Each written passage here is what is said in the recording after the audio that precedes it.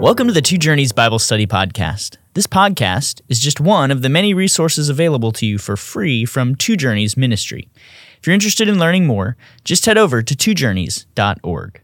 Now on to today's episode.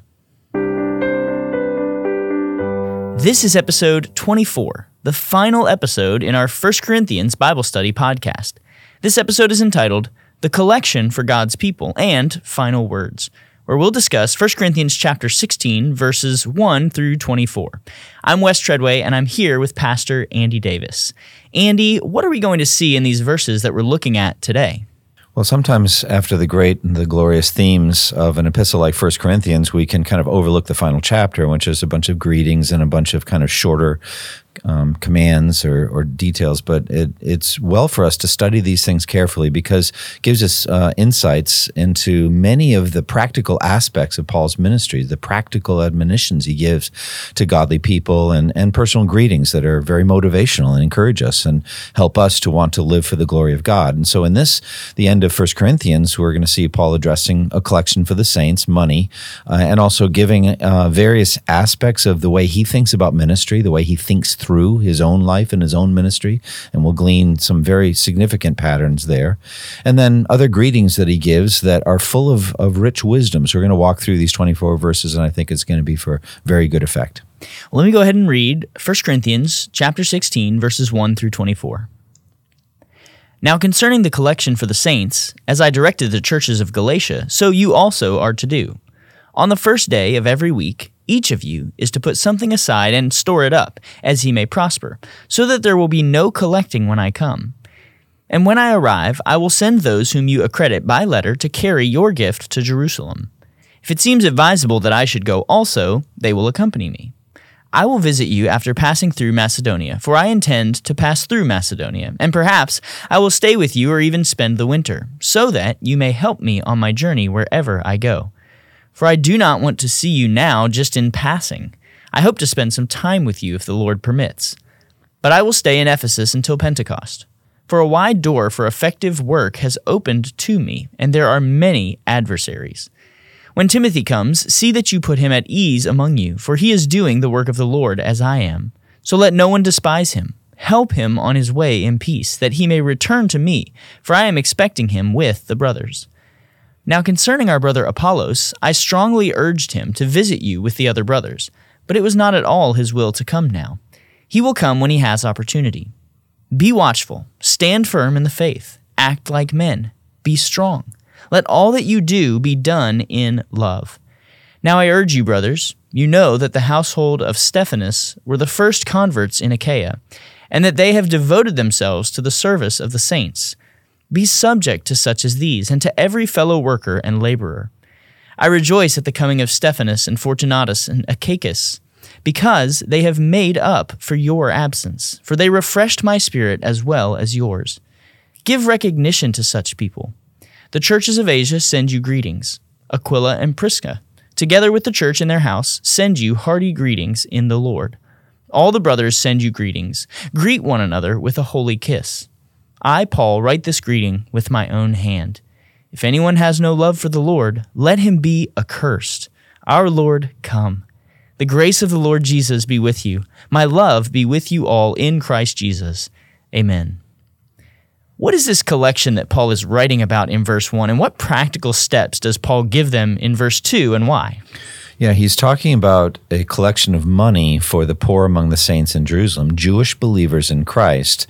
We learn from John chapter 9, even while Jesus was ministering, when he healed the man born blind, John writes that even then the Jews had decided that if anyone had said that Jesus was the Messiah, they would be kicked out of the synagogue, meaning basically blackballed from Jewish life.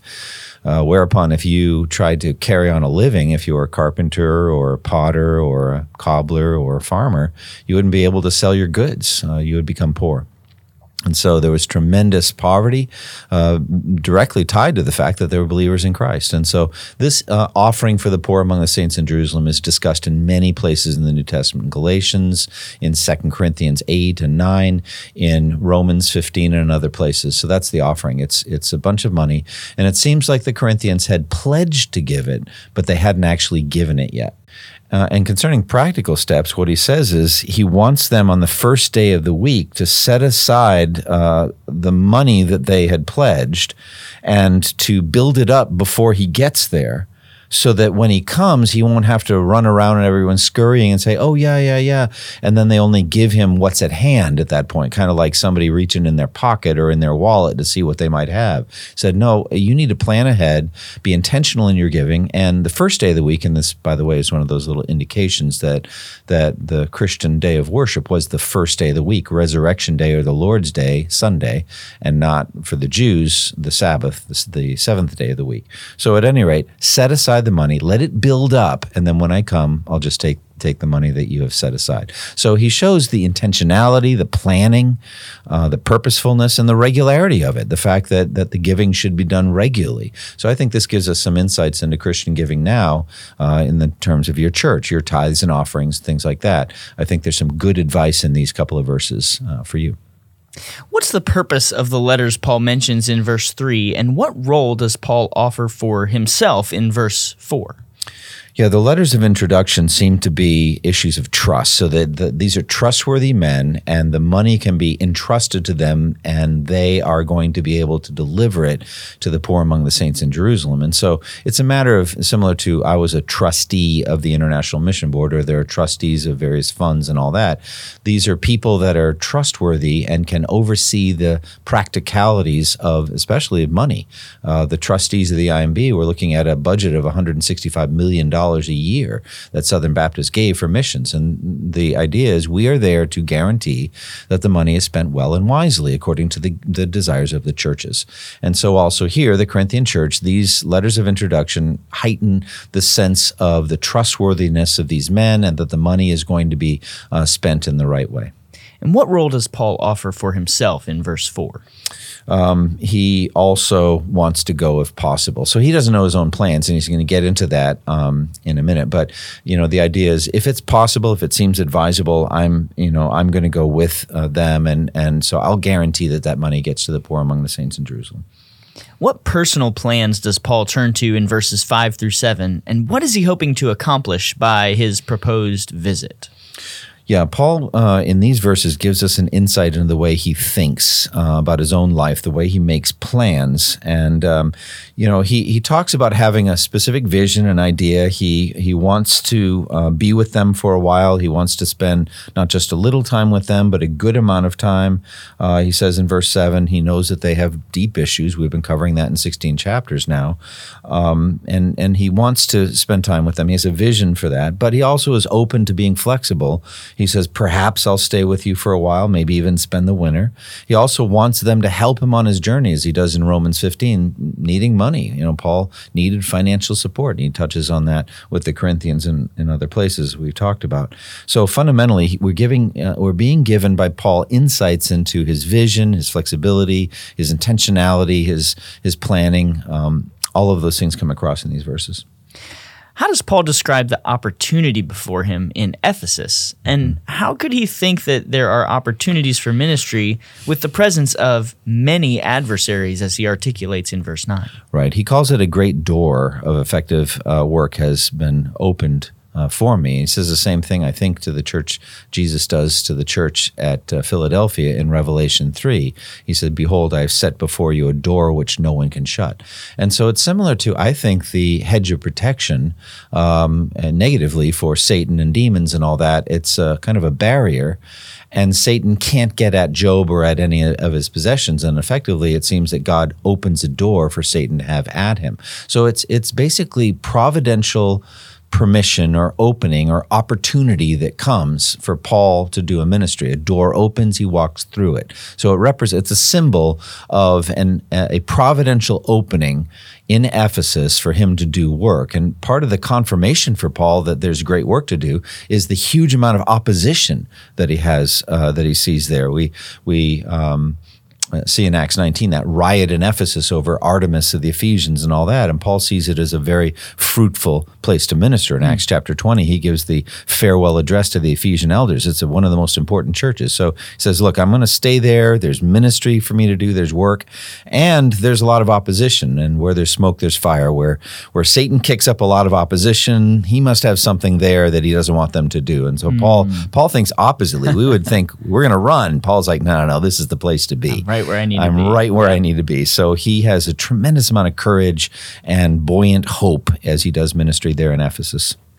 What does verse 10 teach us about Timothy's personality, and why is it important for pastors like Timothy to have nothing to fear from their congregation? Yeah, I think Paul addresses the issue of fear with Timothy a number of times. You look at 1st and 2nd Timothy, he says, God does not give us a spirit of timidity, but of power, of love, and of self-discipline. I think Timothy had a tendency toward fear of man, and this is kind of clear proof of that. And he's saying, look, he's working both sides of the equation. He's telling Timothy to not have a spirit of timidity, but he's also telling the Corinthian church, don't behave badly, don't intimidate him. Make sure that he has nothing to fear when he's with you. Don't make his life difficult. It reminds me very much of Hebrews 13:17, which says, submit to your leaders. They keep watch over you as those who must give an account. Obey them so their work will be a joy, not a burden, for that would be of no advantage to you. So local churches everywhere need to take this to heart.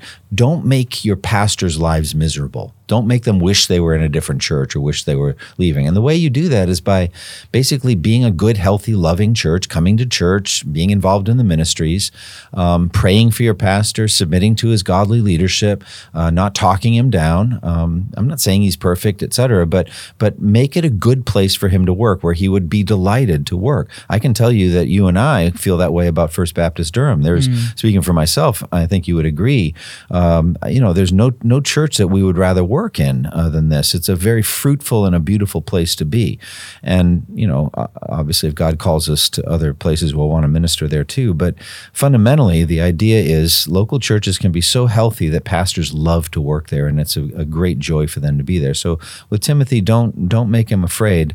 And the reason is he's carrying on the work of the Lord just as I am, Paul says. Paul seems to have other concerns about how some might treat Timothy that he articulates in verse 11. What are some of his concerns for Timothy and his ministry there? Yeah, he says, no one then should refuse to accept him. So I'm not listening to him, etc. Paul says in 1st and 2nd Timothy, he says, don't let anyone look down on you because you're young. And look, you can't control that. But again, like I said a moment ago, Paul's working both sides of the equation. He says to Timothy, basically, don't take it to heart if people look down on you because you're young. But here to the Corinthians, he says, don't refuse to accept him. Listen to him because he's teaching the same doctrine. He's basically representing me as a son with his father. He's serving with me in the work of the gospel. So please send him on his way in peace so that when he leaves, he feels like, hey, that was a good time with the Corinthians. You folks are able to do that. You're also able to make him say, that was one of the worst times I've ever had in my life. You're such a dysfunctional church. So he said, don't do that. Send him on his way in peace, and then he's going to come back to me. And I look forward to that relationship. So the idea is, the timeless principle here is a healthy relationship between a local church and the pastors. What does verse 12 teach us about Paul's relationship with Apollos and the limits of apostolic or pastoral authority? Paul talks about Apollos a lot in 1 Corinthians, and he's a significant figure. I actually know somebody that did a dissertation on how important Apollos was in the first couple of chapters in 1 Corinthians about the issue of wisdom and rhetoric and polish. So Apollos was a very polished speaker, a public speaker. He also apparently, based on this verse, is his own man. And Paul, with a strong personality, apostolic authority, says, I strongly urged him to go to you with the brothers. And then the answer, he was quite unwilling to do so. So I'm like, that sounds like that was a strong conversation. You get that sense like with Paul and Barnabas, it's like, so I don't sense that they argued, but he's like, Apollos, you really need to go to Corinth right now with these brothers. No, I don't. I'll go later if the Lord wills, and that kind of thing. So, yeah, you get some insights. But you also get some insights, I think, into church authority. Here is the apostles of the Gentiles, perhaps the most authoritative leader for Christ. But look at the fact that his authority is resisted to some degree, or his suggestions at least. He wasn't some dictator. He wasn't what the medieval Roman Catholic Church saw in the Pope, where he had literally the power of life and death. And he was dreaded and feared with that power. Paul wasn't that kind of a leader. He's saying, hey, Apollos, I think you really need to go to Corinth right now. I think this is a great time for you to go. Well, I appreciate that, Paul, but I'm not going to go. Okay, but I still think it would be good. I know, I hear you. That shows you something. This is the apostle to the Gentiles who wrote Romans, and that's how it goes in terms of his leadership. Verses 13 and 14 contain 5 incredible commands. Let's take these verses each in turn.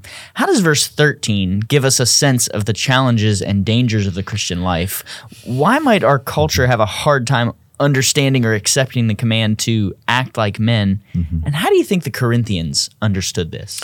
Right. Well, the translation, why don't you read 13 again, just get it uploaded. Yeah, verse 13 says, be watchful, stand firm in the faith, act like men, be strong. Yeah, all 4 of those give you a sense, and then do everything in love in verse 14. Those 5 commands, but the 4 of them give you a sense that it's hard to be a Christian. We're standing firm on the truth.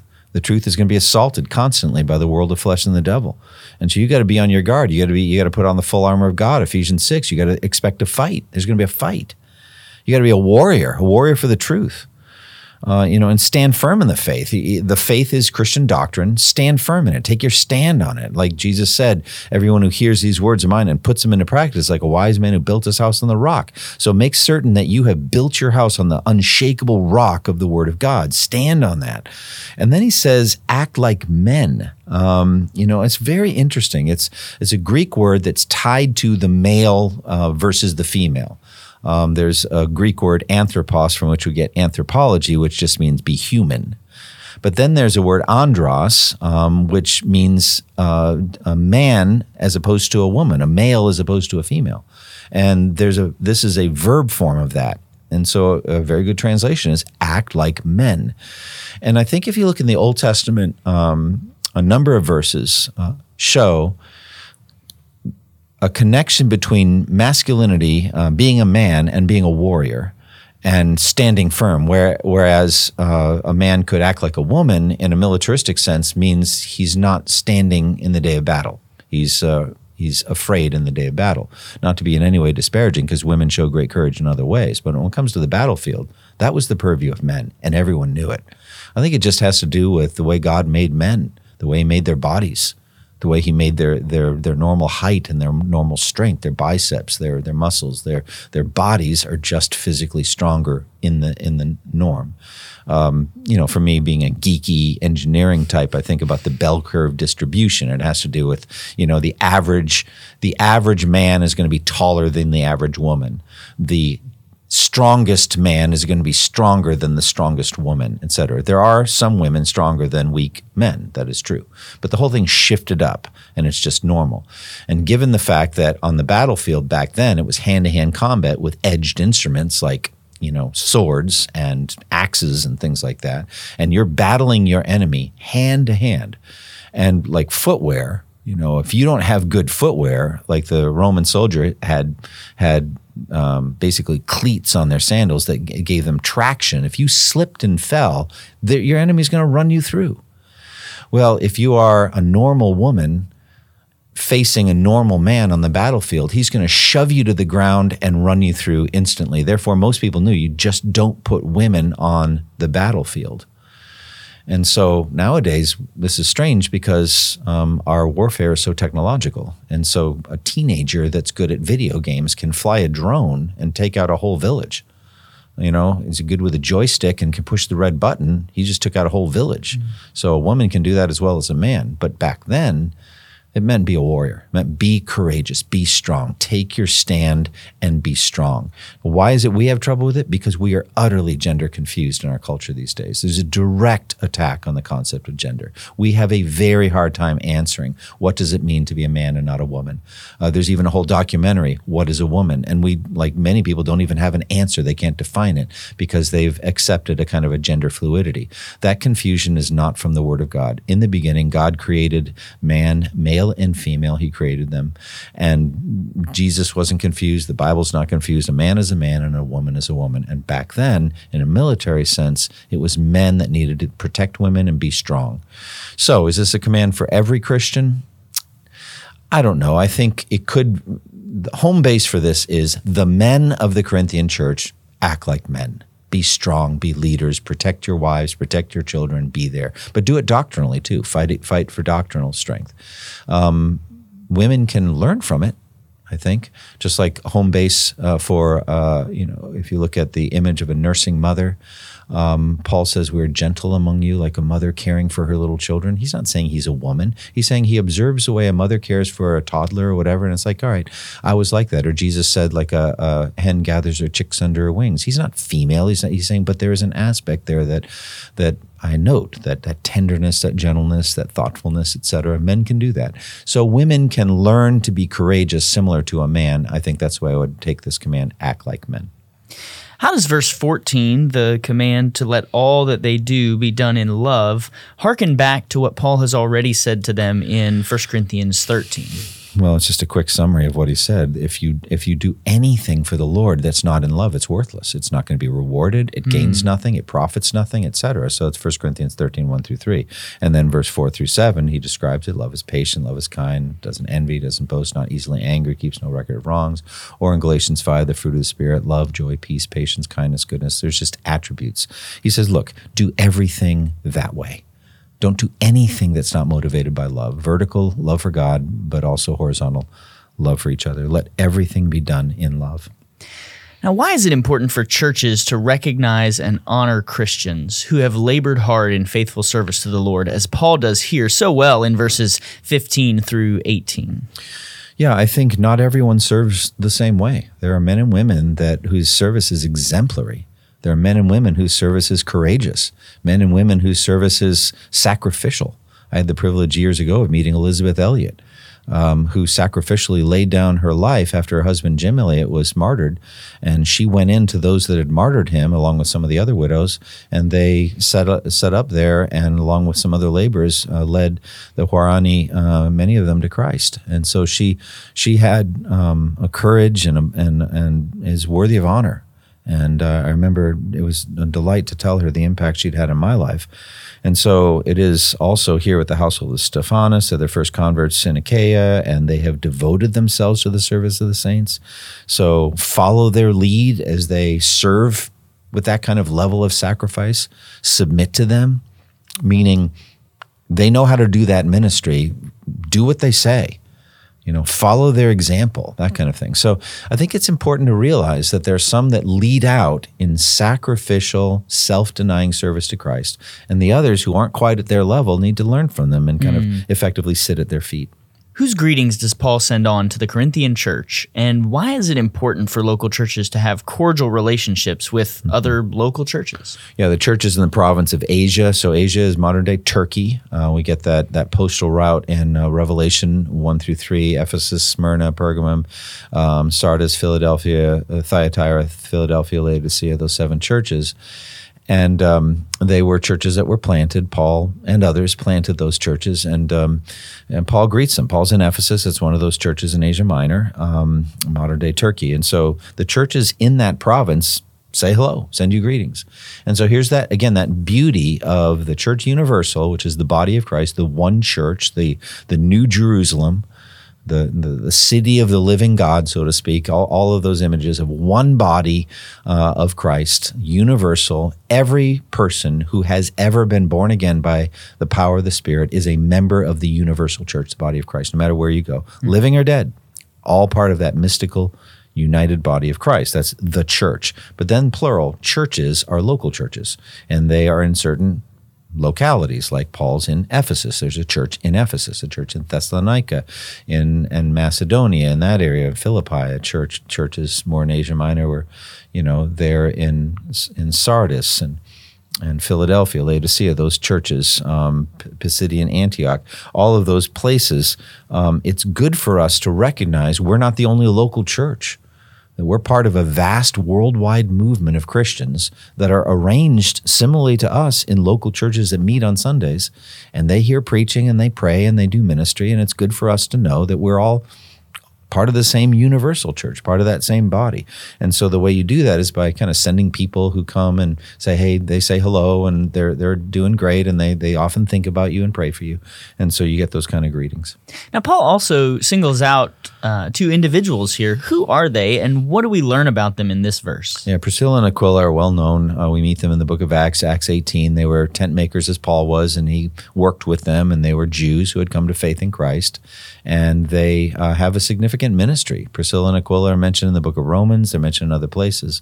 And they were the ones that were instrumental in more rightly instructing Apollos in the information that he lacked concerning Christ, the biography of Jesus, what was lacking. He taught about Jesus accurately from the Old Testament, but he didn't know the facts of the Gospels that we now have, Matthew, Mark, Luke, and John, which also weren't written. But Priscilla and Aquila knew that story in greater detail and were able to tell Apollos. So that's who they are. And now they are apparently with Paul in Ephesus and are greeting them, saying hello. And there's also a church that meets at their house. So you get that idea of a house church, which was very common back then.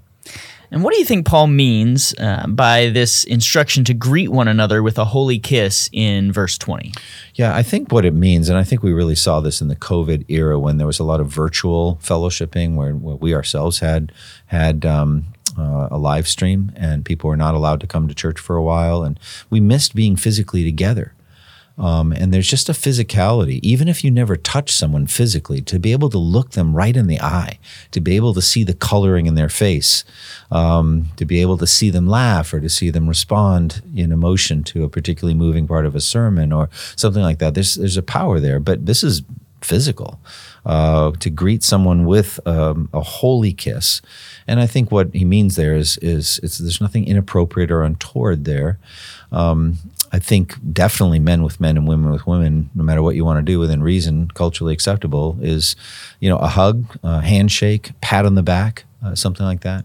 Obviously, you need to be careful across genders to be appropriate, but the idea would be a physical relationship one with another that really can't be replaced. So I think that's what it is. Show affection for one another. Let people know that they are welcome. Let me say a word about singles and widows and widowers. I think it's especially important that those people be touched in appropriate ways. So men with men, women with women, that people feel the physical touch, because they can go without that. They can go years without anyone touching them. And I think it's just very important for us to show that kind of affection, but that it be done in a holy way. You can see some things in some youth groups and all that. It's like some questionable motives going on there. It's like, let's not do that. But what I am saying is there's a physicality to fellowship that's irreplaceable. What does verse 21 teach us about Paul's usual way of writing a letter?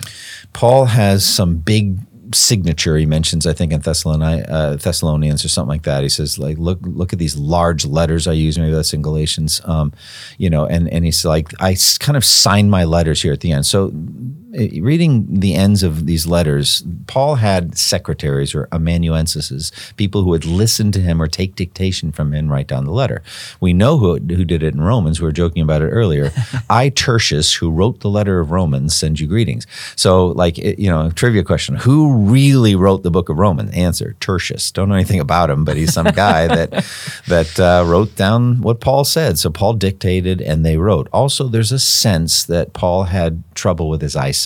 So he writes big letters so that he can see them himself. And he says, that's basically my signature. So you know that this letter is genuine. By the way, it's a command that the first generation can obey, but no succeeding generations can, because we have copies and we can't copy Paul's signature. So it's like, look at what large letters I use as I write this with my own hand. Sorry, can't do it. So anyway. How does verse 22 give us an insight into what we will think about people we loved on earth and who in the end are condemned to hell? And what does our Lord come mean here? Right. First of all, I think we're speaking ultimately, finally, after the day of judgment, there will be no tears in heaven over those that are condemned to hell.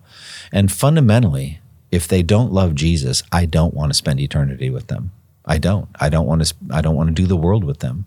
We do it now, as the parable of the wheat and the weed say. We grow together, and our root systems are all intertwined, and we do society together. We drive on the same roads. We shop at the same stores. We work at the same companies. We're all woven together, and some of them are unconverted elect, and we have hopes for them.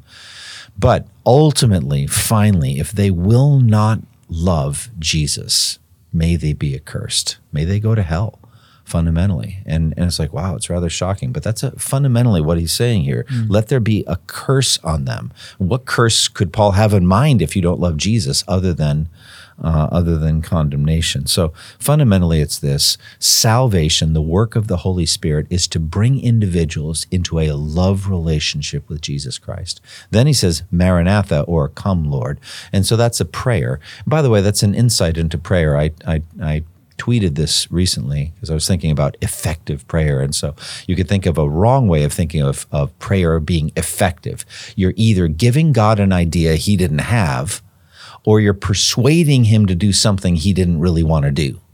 Prayer is neither one of those. You're never going to give God an idea he didn't have, and he will never be persuaded to do something he doesn't think is best. So what is prayer? It's discerning what he actually does want to do and then asking him to do it. This is a very good example. Does Jesus want to come back someday? Answer, yes. Then, Lord, would you please do that? You should do what you want to do, and I want you to do it too. Come. And he says, come, Lord, soon. The idea is come immediately, come as soon as you can. And I think John says it at the end of the book of Revelation, come, Lord Jesus. How does Paul's final greeting show the love that he has for this local Corinthian church? And what final thoughts do you have really on this letter that we've been walking throughout this podcast? Yeah, it's beautiful. He ends all his epistles the same way: the grace of the Lord be with you. And it's kind of like grace to you when you walk into the epistle, and grace be with you as you walk out. May you go in grace now that you've read 1 Corinthians. And he finishes by just saying, I love you all. And if you look back over the 16 chapters, you realize how many hard issues he walked through with them, how many dysfunctional things he dealt with. It's been difficult. The topics have been sharp and difficult and painful. And he's had to walk through some difficult issues with them. He says, but I want you to know my love is for all of you in Christ Jesus. So I would say that as a final sum up. This letter of 1 Corinthians is a gift to all churches, in that the Corinthian church was so divided by factions. It was so worldly, so struggling with sin that needed to be disciplined, so dealing with sexual sin, dealing with lawsuits among believers, dealing with marital problems, working it through singleness, trying to understand that, meat sacrifice to idols. How do we understand elements of Christian freedom, how to use it without flaunting it? Knowledge puffs up, but love edifies, or love builds up. The meat sacrifice to idols issue is more applicable than we ever thought. Problems with the Lord's Supper, trying to understand gender-based roles, the head coverings passage, women silent in the churches, walk through those things. And then just spiritual gifts, the spiritual gifts of tongues and prophecy, and the great love chapter nestled in the middle of it.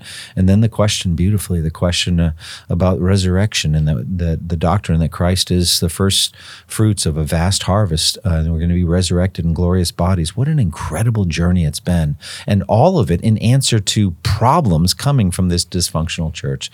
So, in the wisdom of God, thank God for the dysfunctionality of the Corinthian church and the beautiful truths that Paul laid out in addressing it.